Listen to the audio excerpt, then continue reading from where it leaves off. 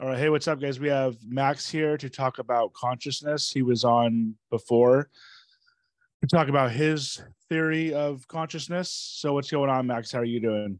I'm doing great. So, once again, your theory is called philosophy of reason, right? Philosophy of P reason is POR, yeah. So POR. we went That's over good.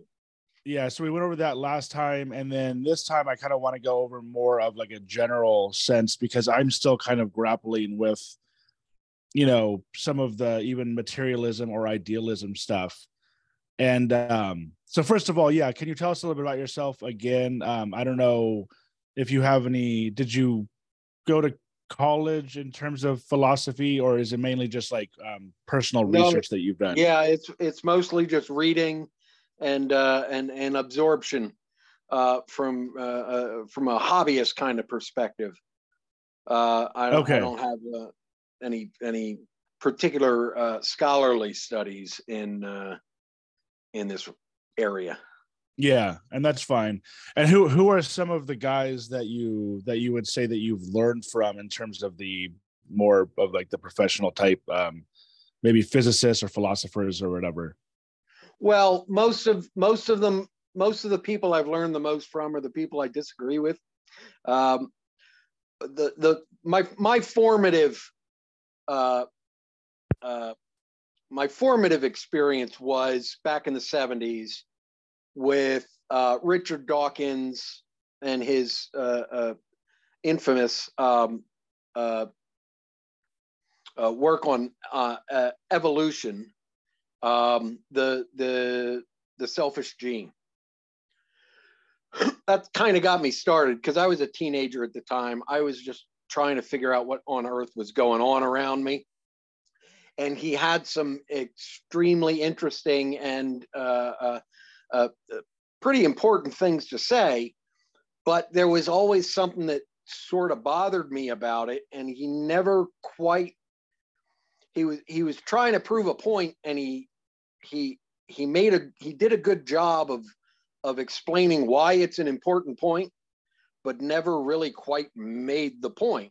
He never proved his thesis. Essentially, he just he just managed to make a good argument for why it's a possible thesis without ever actually being able to say, and this is why it must be so. That kind of got me started. And then, of course, I did the whole through my early 20s and mid 20s. I did the a kind of generic soul searching, looking for a religion that works, or a philosophy that works, or a scientific answer for what's going on in terms of what's in my head and what's in everybody else's head.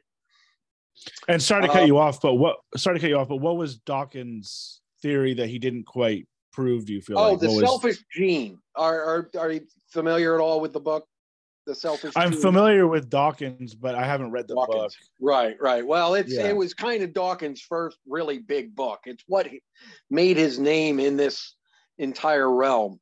And his basic theory is one of adaptive altruism. And can altruism or goodness or morality or helping others, compassion, whatever you want to call it, is that a genetic trait of human beings, or is it not? And the alternative theory is always, well, if it's not a genetic trait, then it's kind of just something we make up, so it doesn't really matter, so it doesn't really exist. And that kind of leaves you with well, you either accept that it must be an adaptive evolutionary trait, something biological and genetic that we evolved, and perhaps all other mammals have as well, or else it's completely a figment of our imagination. It's subjective, and it should be completely ignored because everybody just has their own idea of what's moral and good. And ultimately, it turns out, I now realize that's kind of a false dichotomy, and that's the problem with some of that approach. But basically, his argument was that adaptive altruism is possible because of three general mechanisms in biological evolution, one of which is kin selection, one of which is, I can't remember the term for it now, it's groups of genes that get passed along simply because they happen to be near each other on the DNA strands. And since the mechanisms that break up the DNA for replication don't actually begin and end at gene spots, at gene stop and start points, sometimes this can cause two different genes that have essentially nothing to do with each other. They can still get passed on as if they were biologically linked, simply because they're close to each other on the sequence of our DNA. And the third one is the one that actually started the modern usage of the word meme. He kind of invented the word meme at the time, but he was more or less adapting the root from the word memory and all the other uses of MEM in terms of mental stuff that we do, which eventually became what we call memes, which isn't necessarily really directly related to what Dawkins was talking about. But did the name meme that we know of with like the little graphics, did that kind of derive from graphics with text? Well, meme. Did that derive from his? Yes, from his... that derived. That's where the word came from. It's not where the usage came from. The word was actually he coined the phrase, the word meme, to be the essentially the intellectual, the mental, the neurological, I should say, the neurological equivalent to the gene. Where have you ever heard information is a virus, right? Where a bit of knowledge or an idea gets passed from brain to brain and gets replicated through our brains, through our using these ideas and communicating them to other people. And so knowledge is a virus. That was his basic idea. Now, the problem with the approach, as far as his argument for the basis of adaptive altruism, or the existence of morality, if you will, is that there isn't any physical analog to the gene. Genes we know physically exist. We can chemically identify them. They're even though they're kind of difficult to understand in a way, because it's the information in the sequence of amino acids, not the amino acids themselves, which are the gene. There's still a physical basis to genetics. Memetics, or the idea that knowledge is a virus, or ideas are memes, the way DNA is genes. That doesn't. It works as a metaphor, as an idea maybe, but it falls apart as a scientific approach because there isn't any code underlying memes. Now, that was his basic idea. The idea that knowledge is like a virus. Well, then you get the internet, which didn't happen for another couple of decades after he coined this word meme, and the profundity of the idea of viral communications became more obvious to everybody. And so that was put together in a very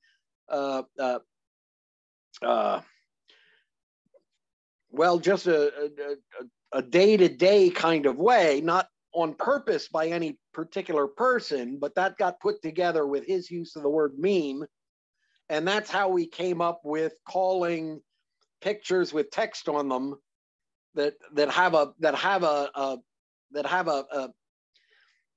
viral intellectual point, calling those memes. So he wasn't intentionally identifying that kind of thing, and he certainly didn't have anything specific in mind about, pictures with text on them, graphics with text, and internet memes. But that is why we call them memes, is because of Richard Dawkins and his book, The Selfish Gene. But what part do you feel like he didn't prove with well, there's also, not to get off on this tangent, but there's also Mene, right? MENE, which is like, isn't Mene like the it's like the I want to say it's like the first like the first cell or whatever. Have you heard the term Mene before? Or? No, I'm not familiar with that. If you're able to look it up, I might have to look it up. Because, I'll have to look into that. So in terms of what he said, though, about adaptive altruism. And so I didn't think he really made his point. Yeah, and I also do kind of want to get into evolutionary psychology, evolutionary biology too. And do you know anything about? It sounds like you know about that, right? Yeah. So, yeah. All right, I'll have to look up the word mean. I'm not finding what I thought it was, but yeah, I guess I could be wrong about that, but I'll get back to you on that. But so yeah, in terms of in terms of disproving his point, you don't personally think that what he's kind of saying is that, or what do you disagree with the effective altruism? Essentially, it's that. It's that altruism, goodness, morality, compassion for others isn't a genetic trait of human beings. It's an intellectual trait of consciousness. It's something that any consciousness is going to do because of the nature of consciousness, but it's completely unrelated to the biological precursors that generate the consciousness. And so I don't think, so he was trying very specifically, very intentionally, and intensely, in fact, to support this idea of compassion being a genetic mechanism, an adaptive trait, adaptive altruism. And I don't think he made his point. And in fact, over the decades since then, I managed to work out really why not only isn't altruism adaptive, but it can't be adaptive, because as soon as it's biologically adaptive, it's not altruism anymore. It's just biological existence. It's just self-serving, selfish genes. See, the thing about the one of the things about that book that encapsulates the whole idea, the whole issue of the selfish gene, of this genetic idea of adaptive altruism, is the title, because it's kind of a joke. It's kind of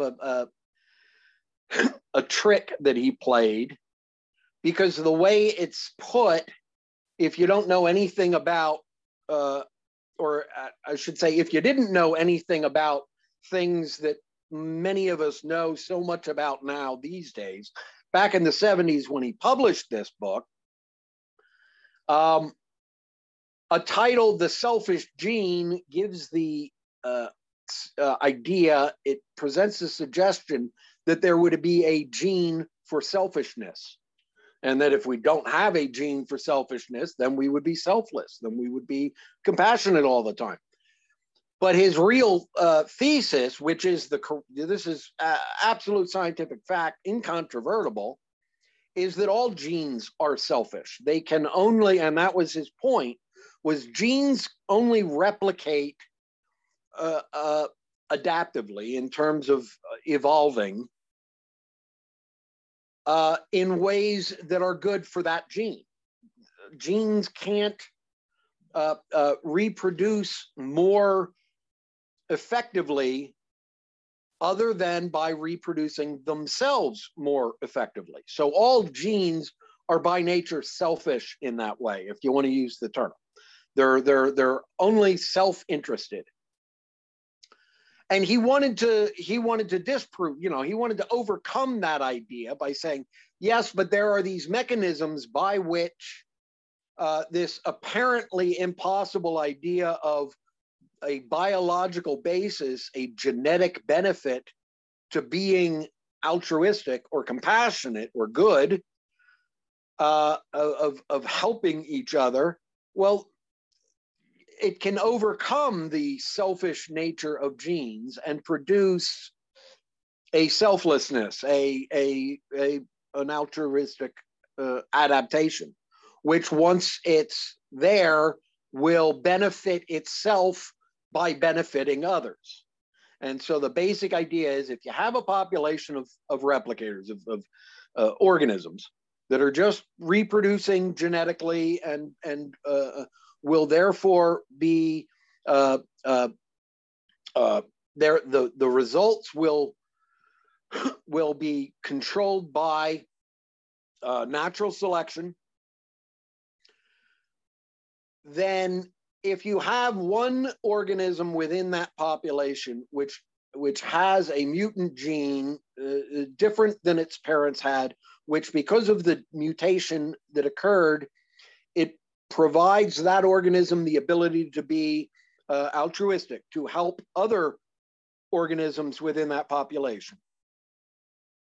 The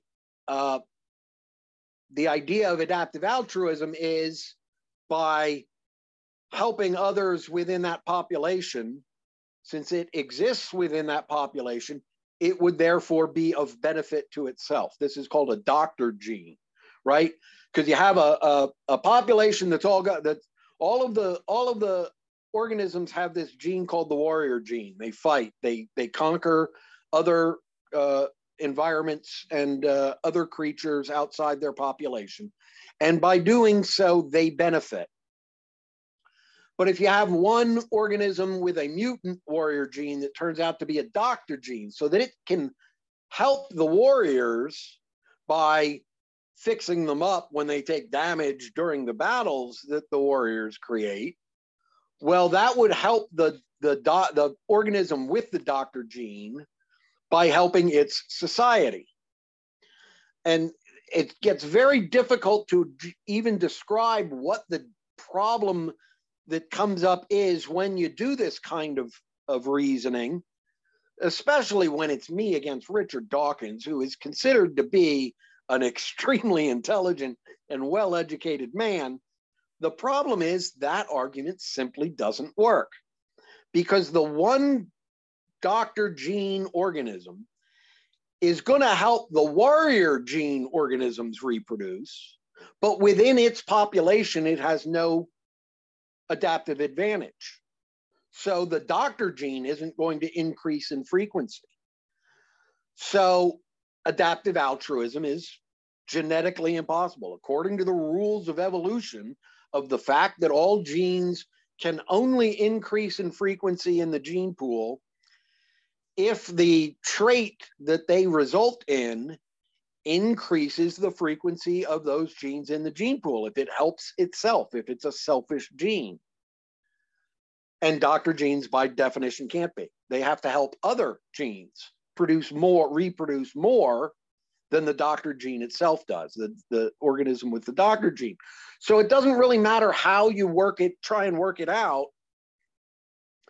Altruism cannot be genetically adaptive. It is always going to be a sacrifice for the individual creature, which will make it less reproductively successful within that population, or else whatever that trait is that you're referring to, it's not altruistic. It's not self-sacrificing. It's self-serving.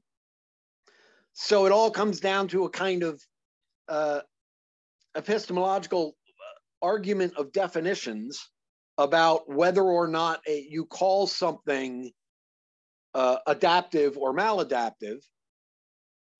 And the way people, the basis that people have for their argumentation these days, once you get into that tar pit, there's no getting out. In fact, I got to admit, I got banned from the R Philosophy subreddit for having just that very same argument. And all I was doing was trying to explain how genetic population studies use the word maladaptive in a way that doesn't make a general sense. It works perfectly fine for the uses they have for it, but it doesn't work in a general sense if it does not identify a self-sacrificing behavior as maladaptive. And why would you get banned just for having like an argument? You know what I mean? Like, or a debate, or like obviously it depends on who you ask. According to the people I was debating, it was because I was uncivil, although I am not an uncivil person. From my perspective, it looks for all the world like I got banned for making too good an argument, and by making people very, very uncomfortable about the assumptions that they had based their worldview on, because that's all I was saying was maladaptive. The person who I had been discussing it with kept saying you can't say that altruism is by definition maladaptive. Look at all of these things that where being maladaptive doesn't die out of a population. And he would present these studies, I'm presuming it's a he, they'd present these studies in scholarly work of population genetics, where they would be talking about supposedly maladaptive traits. And in every single case, it was a trait that was adaptive when it evolved and only became maladaptive because of human influence on their environment. So, for instance, a creature for which artificial lights at night is a maladaptive thing, because moths, right, circling around lights, because for millions of years, moths evolved where the only bright light in the sky at night was the moon. And so they could use the moon for navigation. And they evolved to do that. But once humans started creating bright artificial lights outdoors at night, moths started circling those lights because their genetic programming told them that was what they're supposed to do, because they think, so to speak, it's the moon. They react as if it's the moon. That prevents them from actually getting where they're trying to go and reproducing. Now it will. Yeah, let me try and summarize everything, because because a lot of this stuff, overall, I think I get the gist, but I just don't want to. I want to make sure it doesn't go over my head or the listener's head. So first of all, what you're saying, well, what he's saying, and then you're debating would be that everyone is essentially just selfish, basically, right? At our core in evolution, we're just selfish, basically. So there's no way of getting around basically the selfish gene, I guess, is what you're saying, right? No, not really at all. Okay. Yeah. And I'm not sure who the he you were talking about arguing that, whether you're talking about Dawkins or the guy I was talking about. Oh no, on our philosophy. So in Dawkins' book, okay, back to Dawkins. The selfish gene, he was trying to say that basically we could go from, no, that's what I'm saying. Yeah. We could go from being a selfish animal, essentially, like a tiger or like a monkey or whatever, to what we are now. Now, my question to you is, and you're kind of disagreeing with him in that, right? Saying that like there's no way for us to evolve in that way because of the genes. The way that the genes evolve I'm saying can't be a simple biological evolution that occurs and produces that result. But there could be some other kind of answer for it. Like maybe we just got to a point where like we're almost like maybe we got smart enough to be like, okay, maybe we should be like helping each other out as opposed to like just be selfish. Not only that, but there's also dogs, right? Where dogs are kind of, and I know you're feeling on animals, but like dogs are kind of like naturally to their master. They're like, they're altruistic or whatever. Like they do what their master wants. They're not just selfish. Well, and there's reasons. Dogs are a special case because they didn't evolve that way naturally. We caused them to develop that way through our artificial selection. We domesticated them so that the only dogs that are dogs instead of wolves now are the ones that have that loyalty. But it isn't necessarily an adaptive trait outside of the human society which breeds dogs. Now it's not to say that if you let dogs go feral, well, no, it is to say if you let a population of dogs go feral, they're going to be at a disadvantage against the wolves that are already in that environment, because the wolves don't have that, essentially what is now maladaptive genetic behavior of what we bred dogs to do in terms of being loyal to their master and listening to human beings and all of that kind of stuff. So in terms of what's it called? Evolution, like not evolution, but Darwin's theory, like dog eat dog type. Selection. In terms of natural selection, if we just put all these dogs out into the wild, the wolves would just kill them, win, and then the wolves would just essentially the wolves increase. the wolves wouldn't necessarily kill them. They just wouldn't be able to outcompete the wolves for resources. Well, that's kind of what I mean. The wolves would win out. It's a subtle difference, but it's important when trying to work through the biology of genetic evolution. You have to try and avoid that oversimplification of the Darwin Award kind of thing, where it's as simple as the creatures that don't do this get killed. Well, no, they just don't reproduce as much as the creatures that do that. And that is why, backing it up again to the whole Dr. Gene thing, that's why adaptive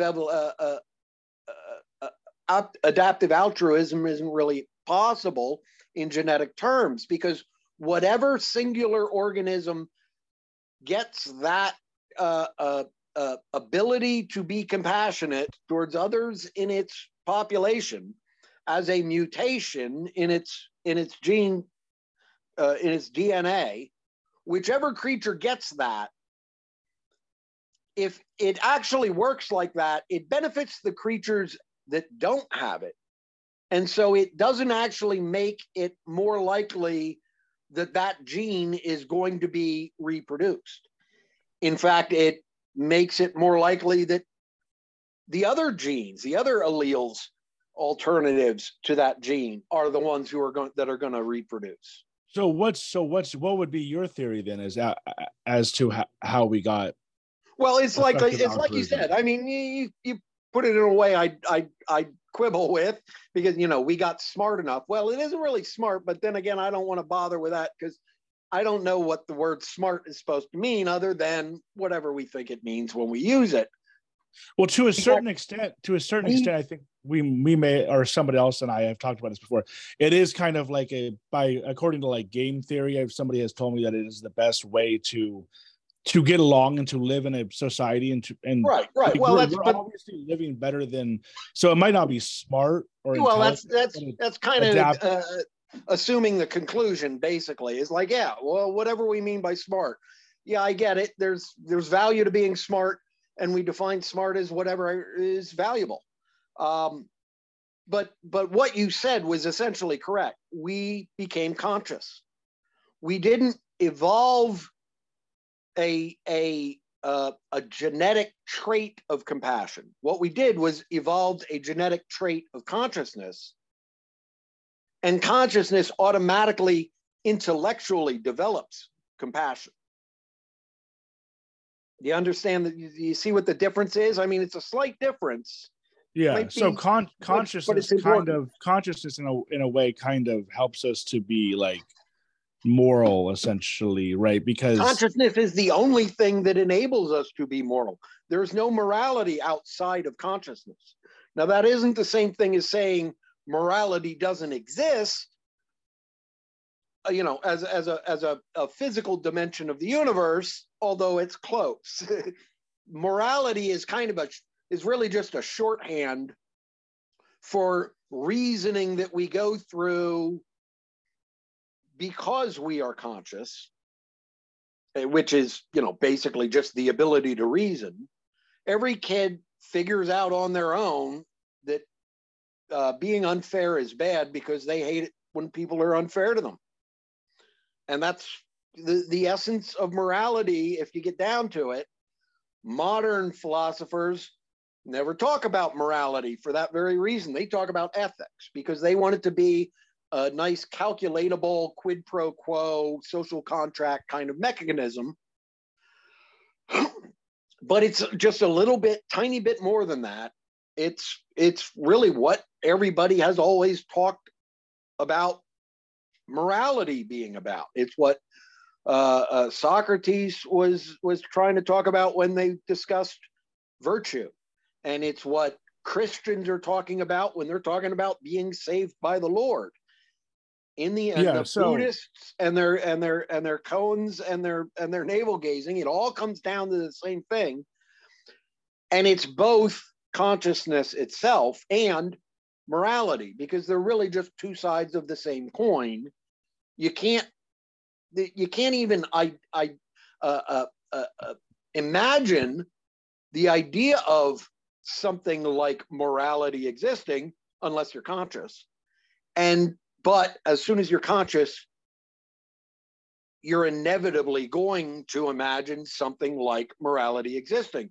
So I really think of it as more of an inherent part of the universe, morality, a dimension, non-physical, but no less real than all the physical dimensions, simply because any entity which is conscious must have some conception of morality, of altruism, of compassion, of theory of mind, which is what it comes back to philosophically, is the idea of theory of mind, which when most people hear the phrase theory of mind, they think of a hypothesis of mentation, a mechanism that produces consciousness.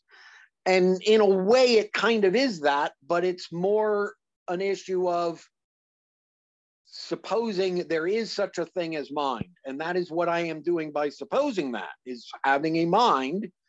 I exist. Others must exist in that same way. They look the same. They seem to act the same. Maybe they have minds just like I do. So consciousness is theory of mind, and theory of mind is consciousness. They're not really two separate things.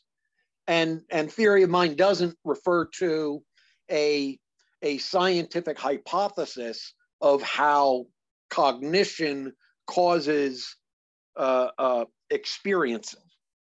Yeah.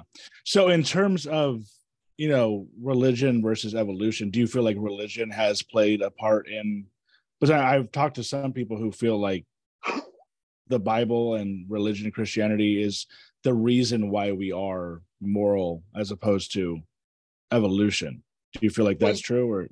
Well, no, but it's inevitable that's it's a valid perspective, even if it's not true in the way that people who would disagree with it expect it to be true. The way I see it is this: religion is nothing more than the way science was done before we discovered science. Religion is just trying to figure out how the universe works when you don't have empirical experiments and the ability to make objective, quantifiable measurements in order to try and figure it out. But all of the things that physics is attempting to explain, well, physics doesn't actually explain, it just documents them. In terms of explaining them, you can't go anywhere except you got to go back to philosophy. And when you go back to philosophy, you're going to run up to religion, because there's not a clear divide between any of these things.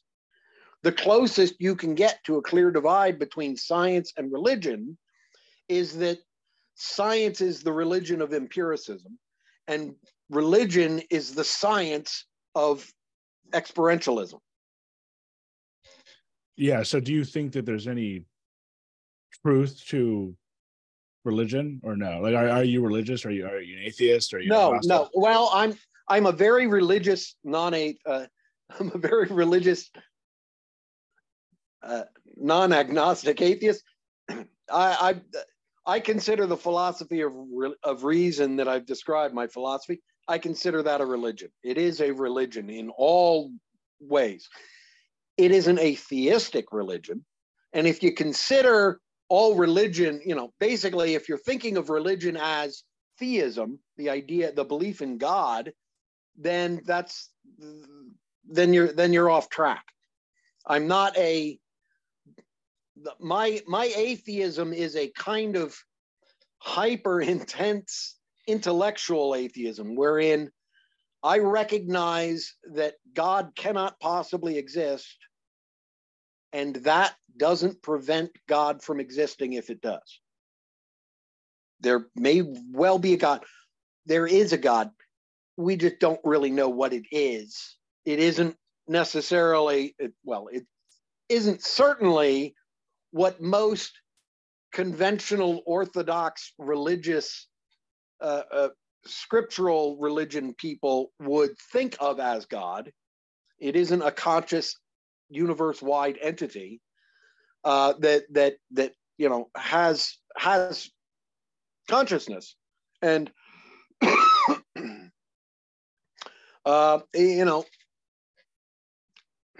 it isn't easy to talk about what God is or isn't.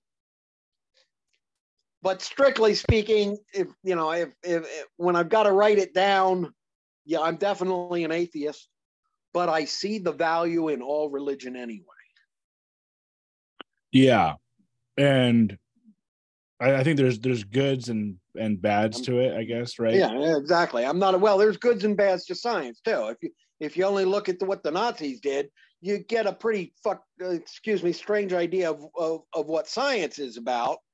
And, if you keep bringing up Mengele every time anybody talks about doctors, then you're not really going to have the same perspective on science as most other people do.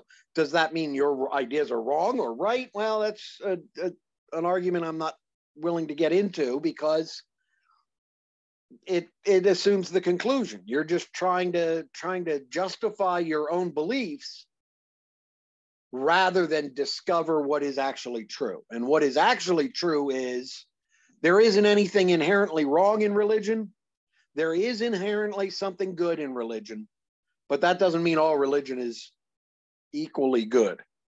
I'm a very religious atheist, but that doesn't make me an anti-theist. I'm not against believing in God because it's an affront to my intellectual ability to logic.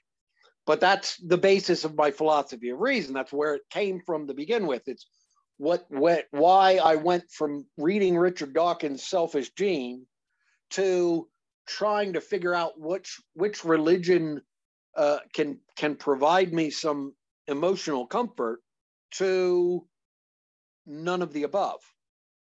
And did you ever get into any religions that did help for the time being? Or I was raised as a Roman Catholic. I went to 12 years of parochial school. I'm very, that's where I started from.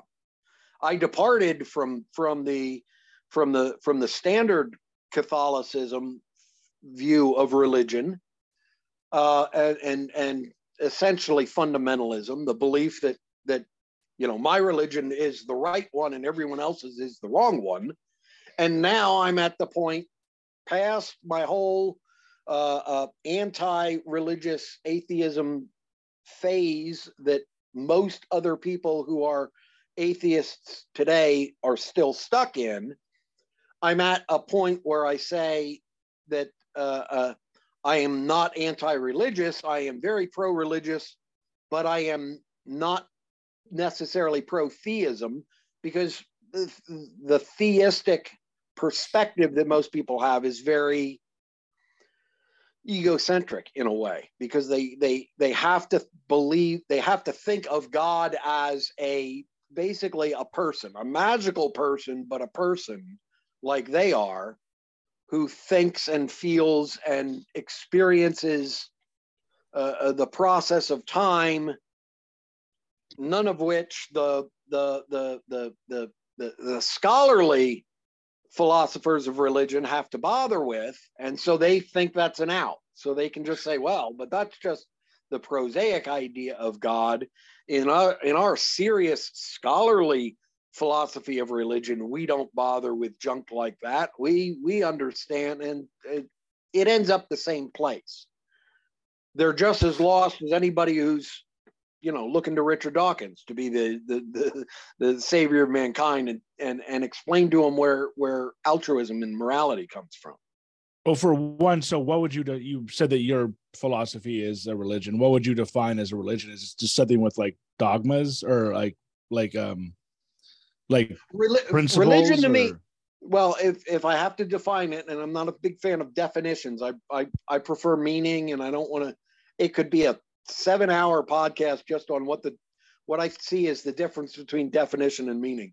But anyway, not to quibble, the way I would describe what religion is whatever you use to derive your morality from, how you explain it, how you justify it, and what causes it. That's religion. It doesn't matter whether or not you put in any scientific pretense in there, or any scriptural pretense in there, or any metaphysical Buddhist kind of karma mechanisms in there. It's all still doing the same thing, which is explaining what morality is and where it comes from. So would you consider atheism a religion then, or no? Because it doesn't really by itself, not just atheism itself, I wouldn't call a religion, but I do believe everyone has religion. And those militant atheists often treat atheism as a religion, yes. And even though they may or may not get their morality from atheism, right? They probably don't get any really morality from it. Well, that's the problem. That's the problem, is they often do. I mean, there's no way to know where they get their morality if they are militant atheists. At best, they're going to insist that morality is just whatever I say morality is, which is kind of the opposite of morality from my perspective. But then again, who's to say? I'm not God. I can't decree what is or is not moral. I can only tell you how I see it. I can explain my religion. They can explain theirs. If part of explaining their religion is insisting it isn't a religion, then, well, that's part of their religion too, then, I guess, is that act of self-denial, that insistence on being contrary, because many people treat atheism as their religion, although atheism itself I wouldn't call a religion. Yeah, but it ends up being just a So in terms of religion, do you feel like the main reason why we have it is to kind of, like you said, to basically comfort yourself, kind of like the opiate for the masses or whatever, kind of like? Well, that's most of the reason we still have it. That's most of the reason we still have it, is that science gives us absolutely no emotional comfort at all. And that includes, even the soft sciences of, psychology and sociology and all of that, which I don't really take seriously as science, because I like the idea that science means hard science. I think psychology does, though. Like, I think that if you go to a psychologist, I don't think there needs to be any like religion involved in order for the psychologist to comfort you or to essentially kind of tell you what's maybe going on. I think that it illustrates how much of psychology is in fact a religion, that it is used to comfort people that way. Yeah, the only problem with that, though, the only problem with calling almost everything a religion is it kind of like makes the term less, right? Because it's like I can just call anything a religion. I can call this what we're doing right now. You know what I mean? Like, I understand what you're saying, and yeah, I kind of agree with it. But that's true of any word.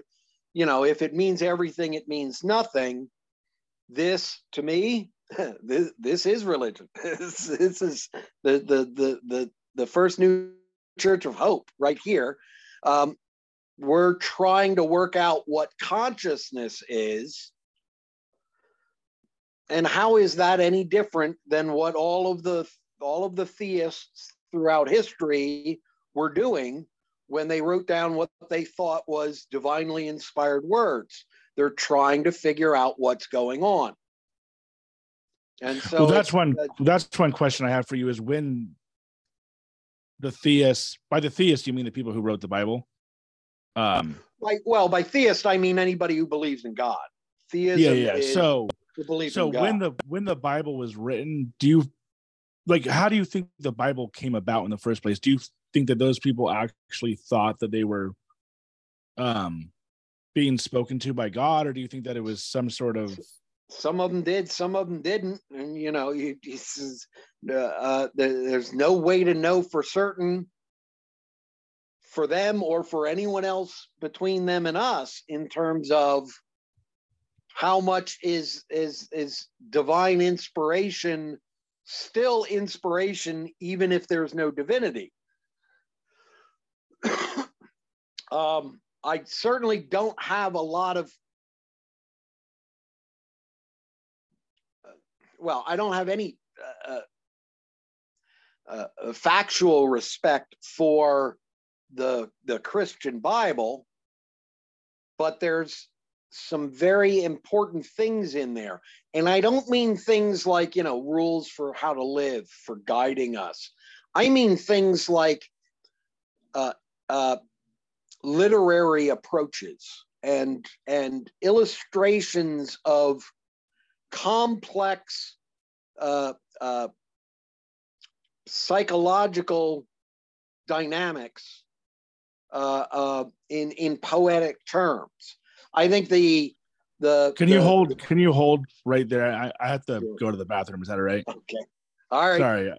I hate to cut it off right here. It just, I've been meaning. Yeah. No problem. It's a good spot to stop. All right, we're back, guys. All right. Well, what I was going to say was I think there's something very interesting and very on topic. In fact, what we're supposed to be talking about here, consciousness, in the Bible, in the standard Christian Bible, in terms of the story of Genesis, of the book of Genesis, right? The origin of creation and all. There's actually two different stories of the origin of humans in the book of Genesis. Now, most people don't quite realize this because it's not said a lot. Some people intensely deny it, even though it's plainly obvious if you actually read the thing. But there's two different stories of creation. The first is the 7 days of creation. Everyone knows that, right? On the first day, God created light, and then separating. What was it? He divided the firmaments. He spent 3 or 4 days dividing firmaments of water above and water below, and yada yada yada. And then on the 7th day, he rested. Now, on the 6th day, he had actually created human beings already, along with all the other animals on the planet. And that was the end of the first story of creation. The second story of creation retcons the last bit of that, where God has created the universe and this garden, the Garden of Eden story, right? So the first story of creation is the 7 days. The second story is the Garden of Eden. And people often just assume, because they're not looking at the details, that this is all one long story. But the truth is, it's two entirely separate stories. The Garden of Eden story, of course, we all know, is about Adam and Eve. God had the garden. He created Adam. Adam was lonely, so he created Eve. He told Adam and Eve, you can eat anything you want in this garden. It's got all the fruits and vegetables you'll need for the rest of your lives, which, by the way, is going to be forever because you're immortal. Just don't ever eat from that one tree. Typically, it's described as the knowledge of good and evil. And then the serpent, which is Satan, shows up and tempts Eve by telling her that God had lied to them and she ought to eat that apple because it will give her, I guess, well, whatever it was going to give her. It doesn't matter. And the different versions vary a bit. The point is, this whole second story of the Garden of Eden is actually about not the physical origins of humankind, but it's an evaluation of the existence of consciousness itself, of what consciousness means. The way it's normally expressed, of course, is free will. Now, the primary lesson of the philosophy of reason, as I discussed last time I was on your podcast concerning the philosophy of reason, is this matter of free will and the fact that free will doesn't in fact exist. It's physically impossible, but there is this thing called self-determination, which is what most people are thinking of when they talk about free will. But the point is, this story in the Bible is all about that. How can God tell us not to eat? Why would they eat the fruit if God told them not to? And why would God tell them not to? Was he just testing them? And why would he punish them for, well, since he's the one who created them fallible enough to eat it? Yada, yada, yada. Completely separate from the first story of creation. Now, what this actually means to me is that the book of Genesis, at least the first two chapters, which are these two different stories of creation, are two entirely different treatises, theses on the origins of mankind, which are perfectly valid in today's day. Both the first one is the scientific approach. The first one is the universe is mechanistic. It has to do with the formation of broken symmetries instead of dividing the firmaments. But other than that, it's a reductionist view that the universe is based on fundamental principles, and less complex things build up to become more complex things in their interactions and all of that. So it's a very physicalist view, even though, of course, it's not physicalist in the terms of the fact that it's a religious story. It's a story in the Bible.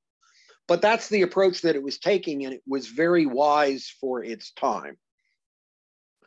The second story of creation. So basically, just to summarize what you said, basically what you're saying is that, like, the Bible kind of talks about free will or lack of free will, basically, and then also right? I mean, basically, it's in the first story of creation, in the 7 days of creation, human beings were just another kind of animal.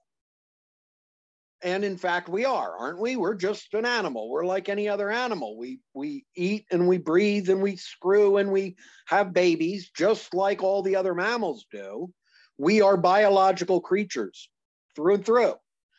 But there's something else about us that is different than all other animals. And that's what the second story is about. And that's consciousness, free will, or self-determination, or morality, or deontology versus consequentialism, however you want to put it.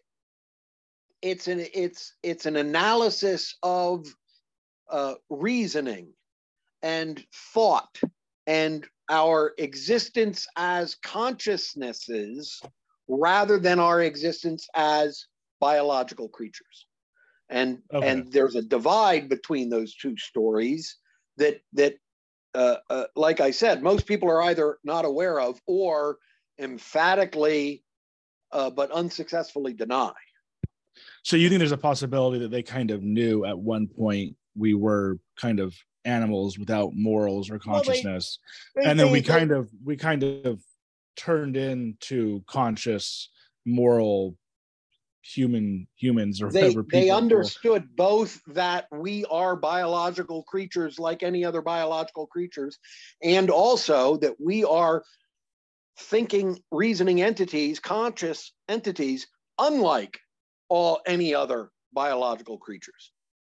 So you think to a certain extent, even back then, somehow they kind of knew all this. They were dealing with the exact same issues we are still dealing with in terms of trying to figure out what consciousness is. And would this be, I don't even really know, would this be, when they wrote this, would this be like around the same time as like Plato, Aristotle, or is this probably a couple of thousands of years before that? Okay. So basically you're kind of saying in a metaphorical sense, they were kind of explaining what went on. Yeah. But you don't, do you think they, I think they were saying in a very literal sense. In a literal sense, but when people, like you said, when people read it, they don't really fully understand what you just said. So it somewhat is a metaphor. A lot of people just read it very, some people read it straightforward. Some people read it as a metaphor, but do you think that they at least felt like they knew what it, like when they were writing it? Do you think that they were writing it like as fact, as nonfiction, or do you think they were writing it as fiction? Well, they weren't writing it as they weren't writing it as entertainment, kind of fiction. They were writing the first story. I think they were writing as a scientific treatise. They were like, this is what our observations have shown is the most likely physical explanation for what our observances are. Straightforward. They had no empiricism. They had no, they did not have our science, but it was nevertheless science. The second story, the Garden of Eden, is more of a philosophical parable in terms of trying to explain the paradox of consciousness and its relationship to morality. Now, of course, at the time, they did presume, those people who were writing it, I presume, and it wasn't like a single coherent group of people or even single person. This was generations and centuries of different people working over the same base material to put it in the form that we now see millennia later. And that same process occurred throughout the Middle Ages and even in the most recent centuries in terms of massaging the text of the Bible into the form we see it in today. So there's no unerring nature of divine inspiration in there, but nevertheless, it's what they were trying to do, was trying to explore and explain and evaluate what consciousness is and what morality is. And yes, they did probably start with a premise that there was a creator being.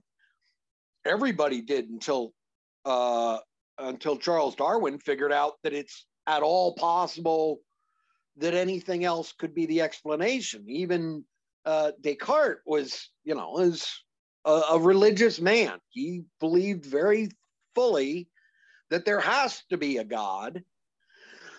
or else nothing could possibly exist, or at least make sense. So, what about Plato and Aristotle? Did they believe in God? Probably not, right? Well, that would that's the whole. Oh, gee, that's the whole moral to the story. If you think there is a moral to the story, that's the whole point of Socrates' arc in Plato's writing.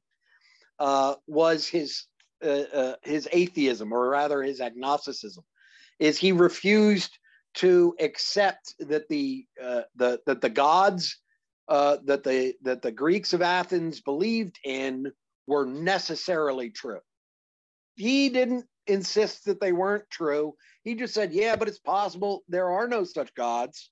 I'm not saying there's no such thing as gods. I can't say for sure that no gods exist, but I will not say that I know for a fact that those particular gods of our city exist, because I don't have any direct information, direct knowledge that they do. And they, executed him for it, because that was heresy. I was not familiar with the end of the of Socrates. No. So that would be one bad to religion, right? Is that they literally executed people for not being religious. That's the standard telling of Socrates' literary arc of Socrates, is that he was an atheist martyr, that he died for the cause of pure reasoning. I don't think it's really that simple, but it's close enough. I'm not going to argue it with you. So just the fact that he questioned God. Well, it's not just the fact that he questioned God. It's that he insisted on questioning God. It's not that he was simply being curious. He was being essentially he was being a troll. He was he was doing what they accused him of doing, trying to get the youth of Athens to question divine authority. He was threatening to unleash chaos on their society by insisting that there was no intellectual basis for their social compact, essentially, because that's what belief in civic gods was at the time in that society. And then do you think this is kind of like the reason why? Do you know who Jordan Peterson is? I'm familiar with the name. I will remember more clearly once you describe it, I think, but I don't. Yeah, so he's like a very kind of provocative, I guess you could call him, philosopher. He's gotten like really popular within the past couple of years, and I don't think he technically is a Christian, but he teaches the Bible in like YouTube videos, and like he believes that we should believe in the Bible and God, I think, for moral reasons. Do you feel like there's truth to that? Like what you were just saying about Socrates, how he didn't believe there was any right. I think kind of. No, I think that's also going the wrong way.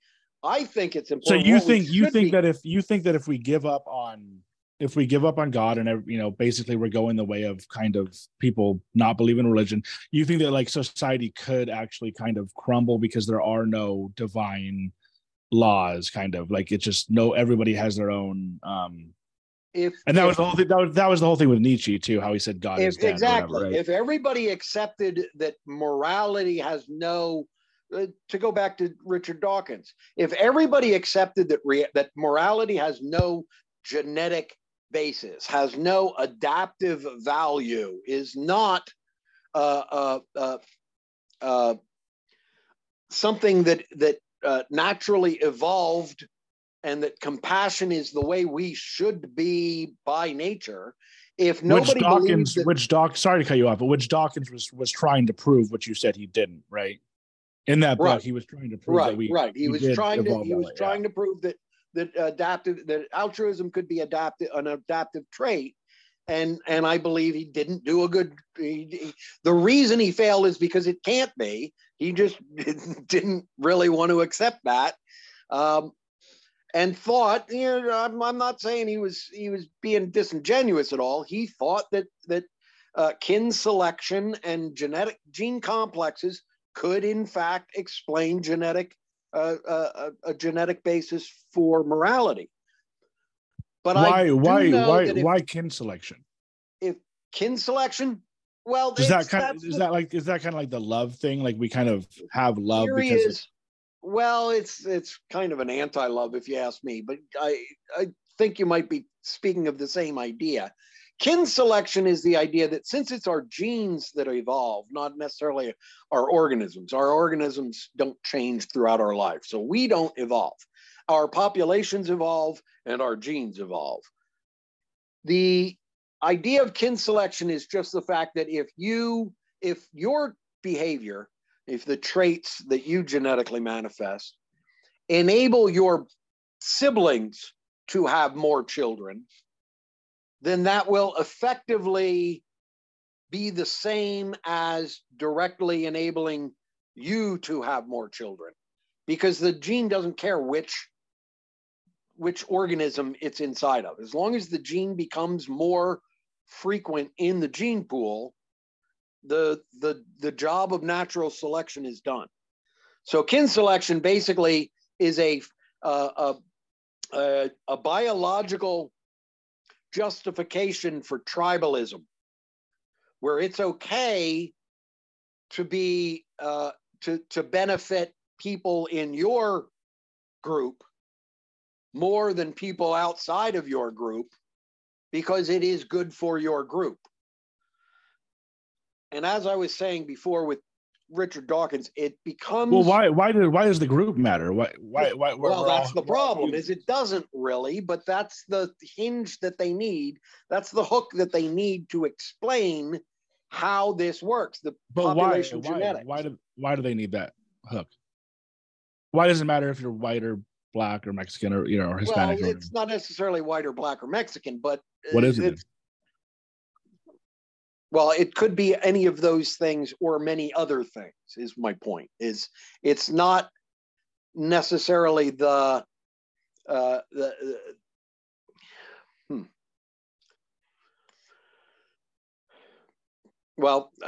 ultimately, this is the problem, is yes, if you take that supposedly scientific view,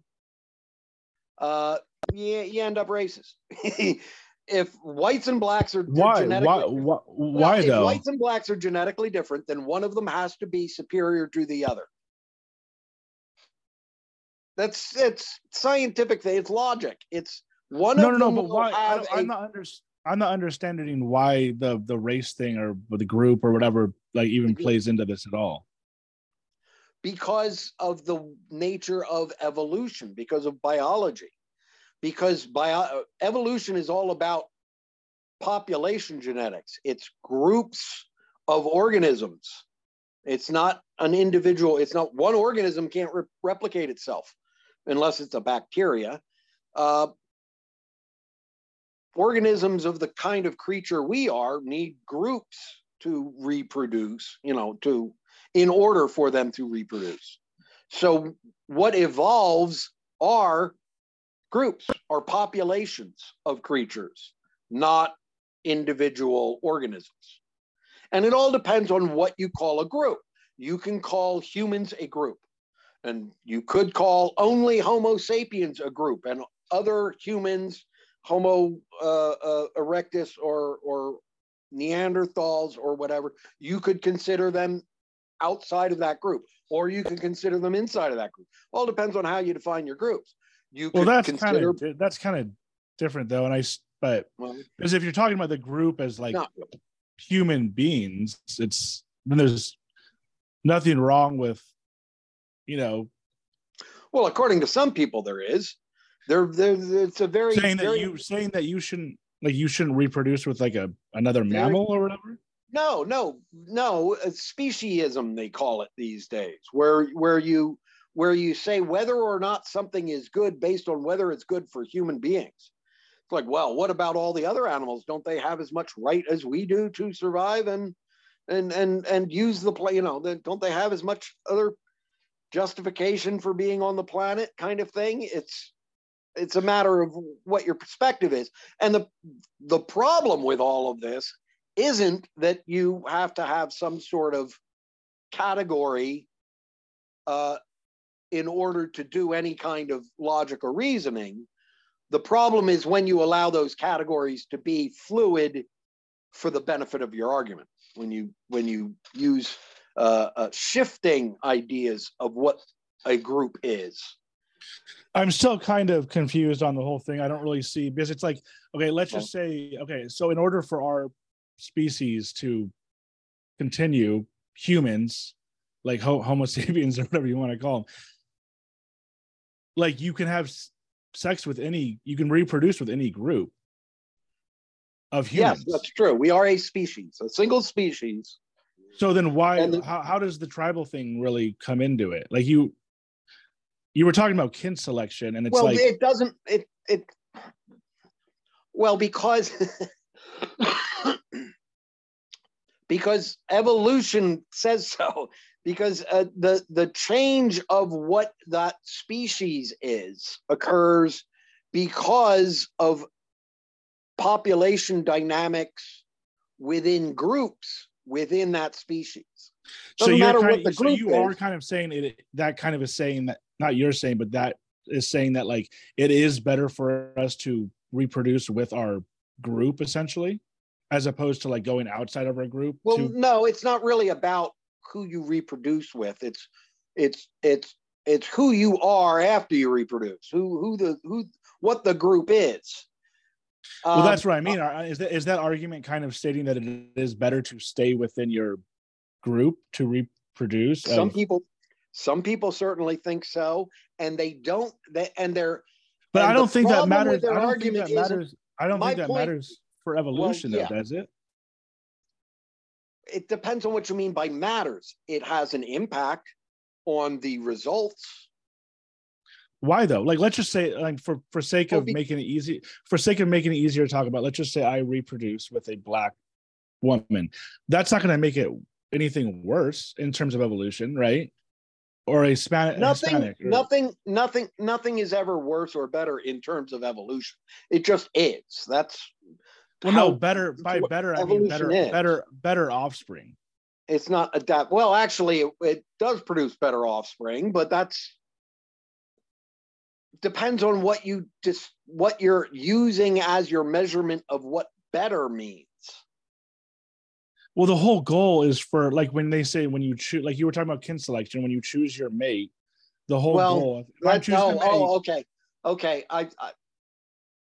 You want the best. I see where we got. Whatever, I was wondering where this all came from, because I'm not really sure where the issue originated at with first. Me. My now issue? I do is when I said kin selection. You were thinking sexual selection in terms of choosing who you mate with. That's not what I was referring to when I was talking about kin selection. Then what is kin selection? Well, that's what I was trying to describe. Kin selection is the fact that your siblings have half your genes, right? If your mom and dad had two different kids, then both of those kids have 50% of your mom's genes, 50% of your dad's genes. They're all mixed up in terms of whose is which. But the point is, they have the same sets of genes. About half of their genes are identical, okay? If you have a shared gene with your brother, let's say, if your manifestation of that gene, if the trait that gene causes in you, or behavior or whatever, enables your brother to have more children, then that is as good as that trait benefiting your brother directly. And it's just as good as that gene benefiting you directly in terms of evolution. The evolution doesn't care whose body the gene is inside, as long as the gene becomes more frequent in the gene pool. So it's possible for certain traits to evolve to have an adaptive quality, even if they don't directly increase the profligacy, the fecundity, the number of children that you have. If they don't increase the number of children that you have, they could still be adaptive if they increase the number of children your brother has. Right? You understand that reasoning? And my literal brother, kind of, not really. I feel like I'm kind of getting lost on this reasoning. So somehow all affect my literal brother, how many kids he has. Like somehow I could affect. Well, different behaviors on your part could, yes. What do you mean by different behaviors? Like me well, being. if you to take non-real, see, this is the problem. As soon as we start using examples, you're going to start thinking of them literally. And these aren't literal examples. I'm just illustrating the point. If you had a gene that made you go out and gather food, but didn't have any children yourself, how does that gene get passed on to future generations so that it could be considered adaptive? Well, the answer is, well, maybe your brother has the same gene, and for reasons outside the scope of our example, that gene doesn't cause him to gather the food, but because you gather the food and he has that gene, he has a lot of children. That gene now has increased in frequency in the population, in the gene pool, because he had a lot of kids, even though it wasn't behavior on his part that made the gene useful to him.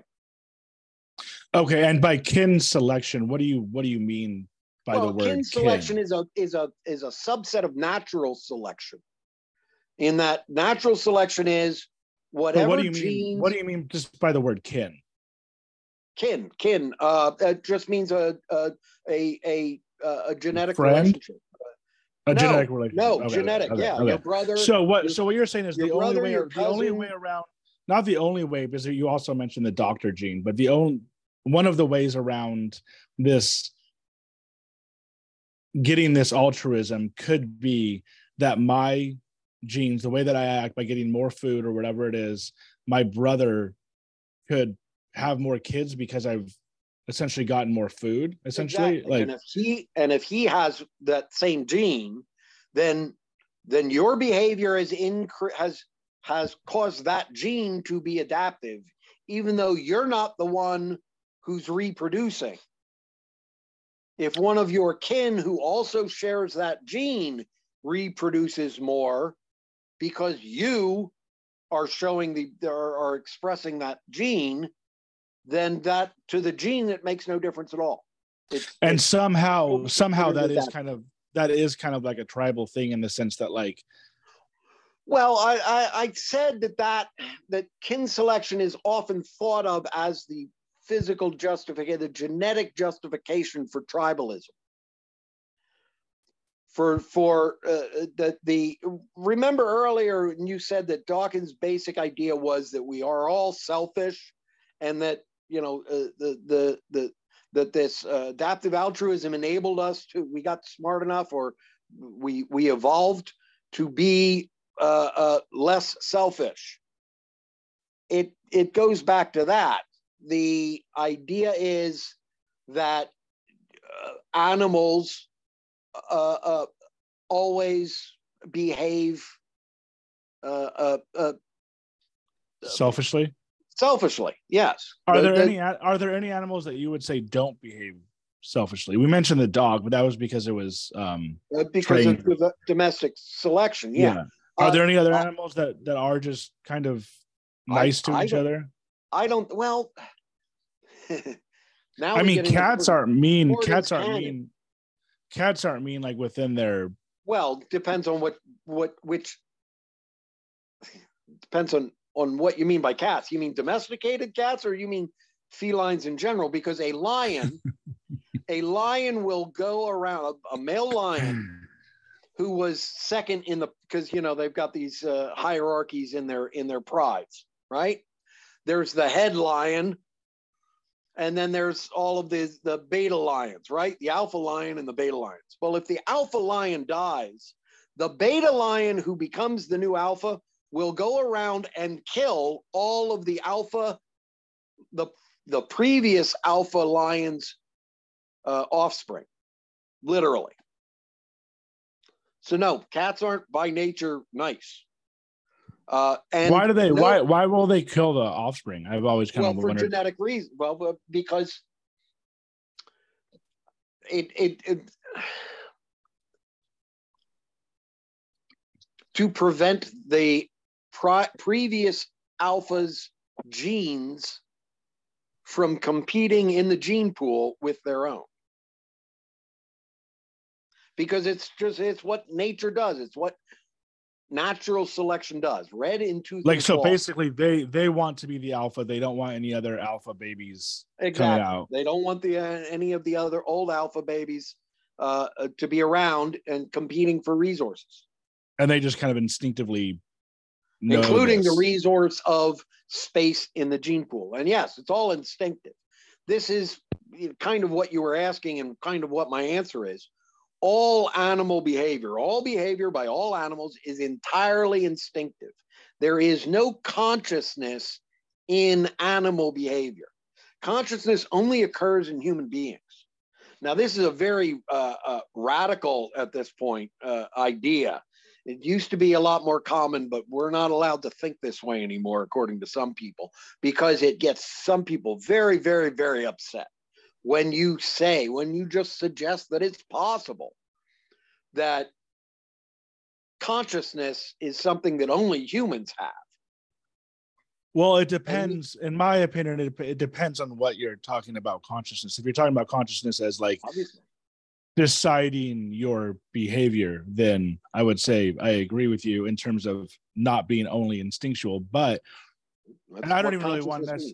I can't really debate you on this. I think it's a hard thing to debate. But like, I do feel like there's a possibility that animals do feel like, you know what I mean? Like there's something it's like to be an animal. You have to. You feel compelled to because you are conscious. And you have theory of mind. And theory of mind is the ability to project consciousness into other entities.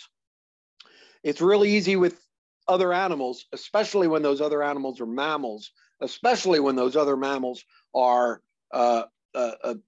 humanoid or large or have families, as they all do. But we can also do it by projecting consciousness into computers or toasters or cars or or a door that's particularly cantankerous and doesn't want me to leave. That's just a natural part of what consciousness is having this theory of mind and considering it possible automatically that there are other minds beyond our own that exist in the world. Yeah. So, what you were saying earlier, like, why should we think that animals don't have the same, we should treat them the same as we treat ourselves. But if they if they're not, I didn't say anything at all about how we treat them. All I said was they have no consciousness. No, I know that. But before this consciousness thing in animals, we were talking about tribalism or whatever in tribes, and you were kind of saying, shouldn't we treat animals well too? But the thing is, if they're not conscious, does it really matter? If they're really not conscious at all, does it really matter if we treat them well? And then the second part of that is if we are conscious, does it really matter if we treat each other well? What does the word matter mean? What measurement are you using for identifying what is good or bad? Is it for some reason, I don't know why, I think I maybe do know why, but it's like I wouldn't want to hurt you. I wouldn't want to hurt another person. I would feel bad if I did that. You can say, oh, well, that's subjective or whatever, but it's like, I feel like that is like the one basis we have for morality is like, I just don't want to do bad to another person. I know there's people out there who probably don't care about that and they're fine with doing bad to other people. No, you're explaining it well, but then the question becomes, but why do you have a basis for morality? And that was the question I asked earlier. Does it come from religion? Does it come from evolution? And in like all I know is basically the basics, which is so I was raised Christian, and if you believe fully in Christianity, you just believe that God gave you a conscience, God gave you morality. And if you don't, then you believe in evolution. And in evolution, I kind of like, even though I don't know if you agree with this, but I kind of feel like there must be a somewhere along the way and this is the whole thing that we've been talking about the whole time, but somewhere along the way we must have, like you said, developed consciousness and developed feelings and kind of just, I guess, say, you know what, I don't want you to hurt me. I don't want me to hurt you. That's ultimately the question is, which came first? Did we develop feelings and then develop consciousness, or did we develop consciousness and then develop feelings? If you believe that other animals have some consciousness, if they have if they have feelings, first person experiential perspectives that we refer to as consciousness, then morality is more basic than the thoughts and reasoning that we do consciously. So that's really what it comes down to is, well, which came first? Did we develop feelings? Did we evolve feelings and then produce consciousness? Or did we evolve consciousness and then produce feelings? Animals have no remorse. They have no compunction. They are not capable of regret not because they cannot remember, but because they have no perspective on their memories other than this happened. They don't have feelings about it. That could be somewhat of a quote unquote intelligence thing, right? Like you said, they don't really have long-term memories, they don't really have regret. Well, no, they definitely have long-term memories. That's just it. Elephants, no, they don't have. They say elephants don't never forget. They're talking about actual long-term memories. They don't have conscious awareness of having memories because they don't have consciousness. And it's difficult for people to imagine this because people are conscious. So it's hard to imagine not being conscious. But the truth of the matter is, animals don't imagine that we're conscious because animals aren't conscious. They have no remorse. They don't have morality. They have genetic behavior, and pretty much that's it. They're genetic robots programmed by natural selection and operant conditioning. And I realize that you believe that, but what is, I don't want to say what does that matter, but it's kind of like, how does that play into I guess how does that play into like our morals or our consciousness? Exactly. All it does, it shouldn't matter at all much. All it does is focus the issue. All it does is enable us to define what we're talking about in terms of consciousness and morality enough to actually consider them reasonably. And most people don't really want to consider it reasonably. They want to justify their beliefs, and that's all they want to do. And if it doesn't justify their beliefs, they're going to insist it isn't so, no matter how much evidence there might be one way or the other. And that's the tricky part, is not whether or not we treat animals well. I think we should treat all animals very well. I think we should treat many animals like they are sacred, like our entire existence on this planet should be geared towards keeping their species alive, because diversity is good. Diversity is protection against the future.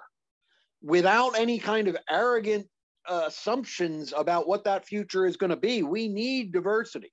Every species that goes extinct is a huge loss for us. Doesn't matter the species at all. Species is why though? Why is it a loss for us?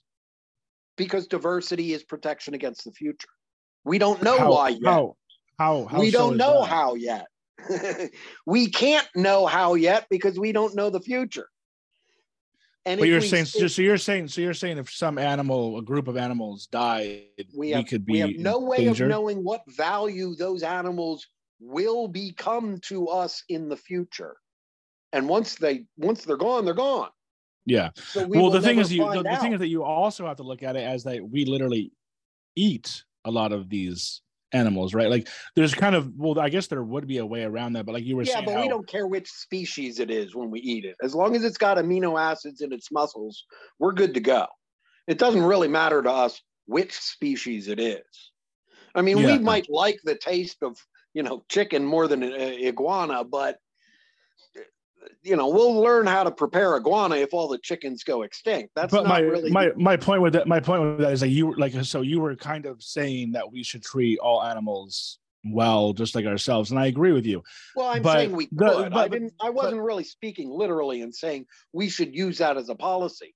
I'm saying that is within the realm of possibility in my philosophy, that we treat animals very well, not because we believe they are conscious, but because we know we are conscious and believe they could be valuable to us. But unfortunately, my point with we have to kill them to eat them is like we still have to, even though we should treat them well for protection for the future or whatever, we do still have to kill them to eat them, right? Right. Unless we come up with some fake meat, which we're coming up with right now, right? One of the ways I like to freak people out with. Well, I shouldn't say I like to freak people out, but I have freaked people out with this, and I find it inevitable, so I go with it. One of the ways I try and make this point is that I say that we should not slaughter animals that we're planning on eating as meat. We shouldn't slaughter them with any unnecessary violence or, causing them pain unless it makes them taste better. And then there's not really any reason. Even then we shouldn't, I don't think, right? Well, I mean, that's the point that we're exploring here.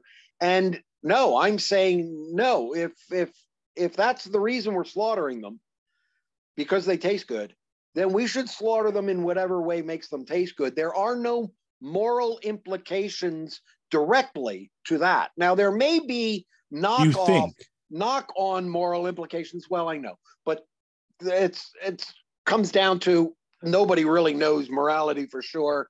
So let's not assume the conclusion yet. Let's discuss the issue.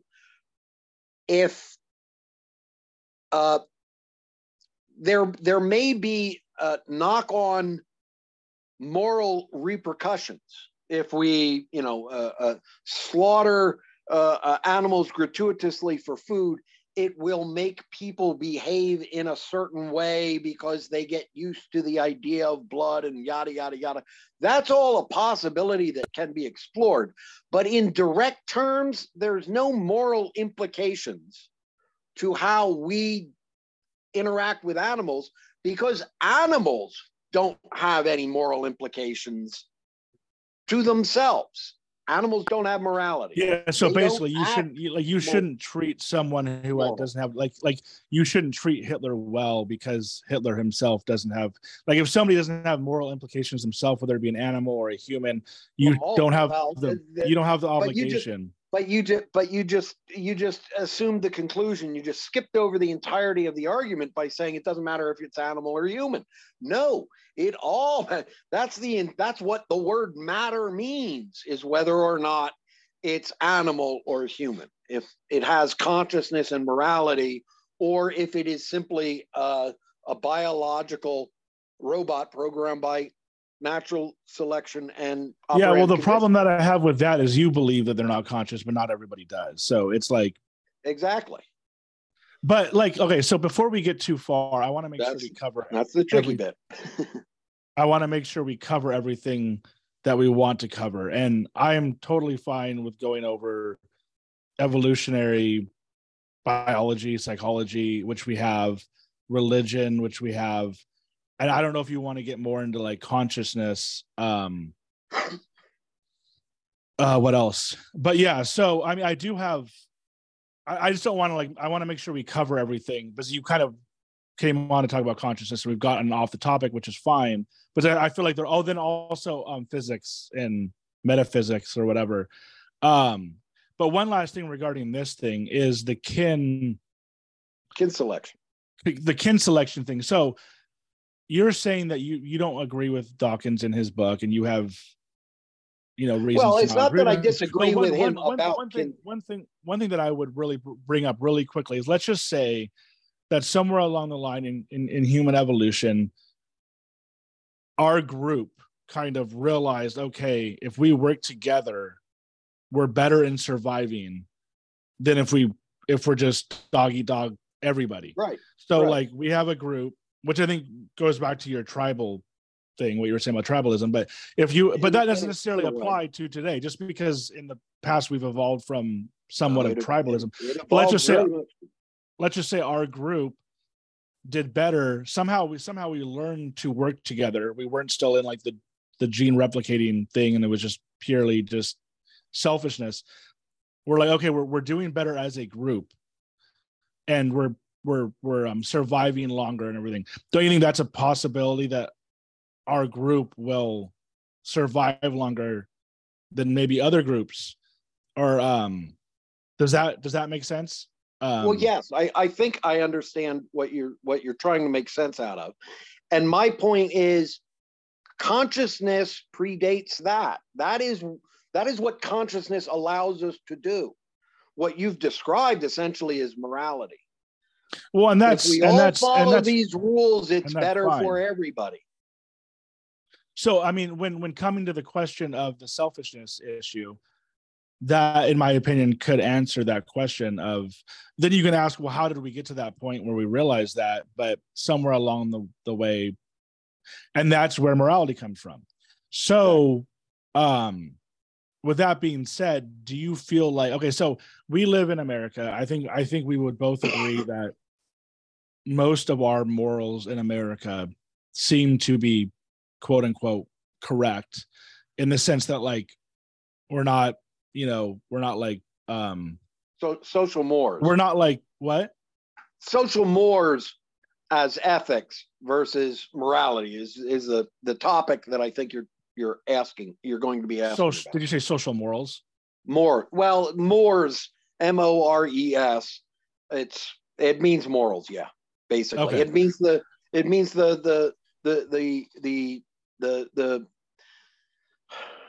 recognized social ethics that we adopt as a cultural expectation. Yeah.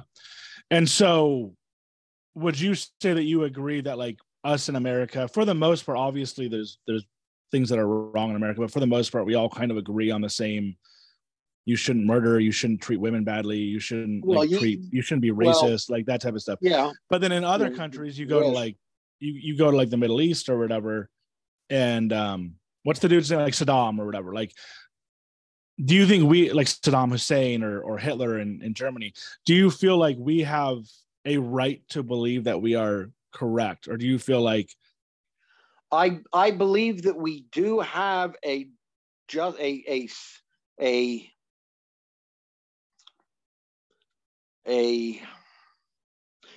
cultural justification for perceiving our approach to morality as objectively superior to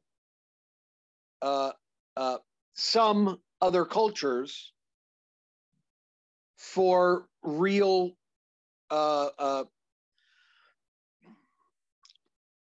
both pragmatic, natural, and moral intellectual reasons. But all bets are off in terms of identifying which cultures those are and why exactly this is. We developed self-government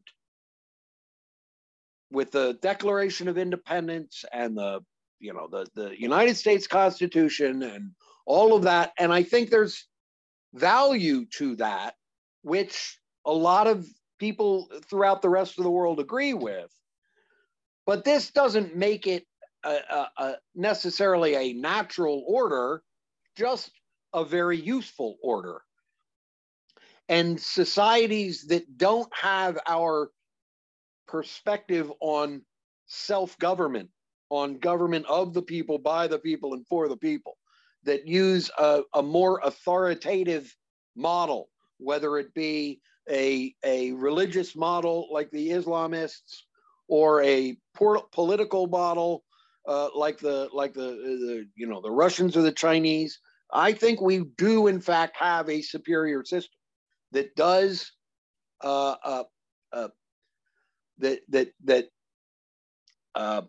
encourages, well, diversity and freedom, and these are good things.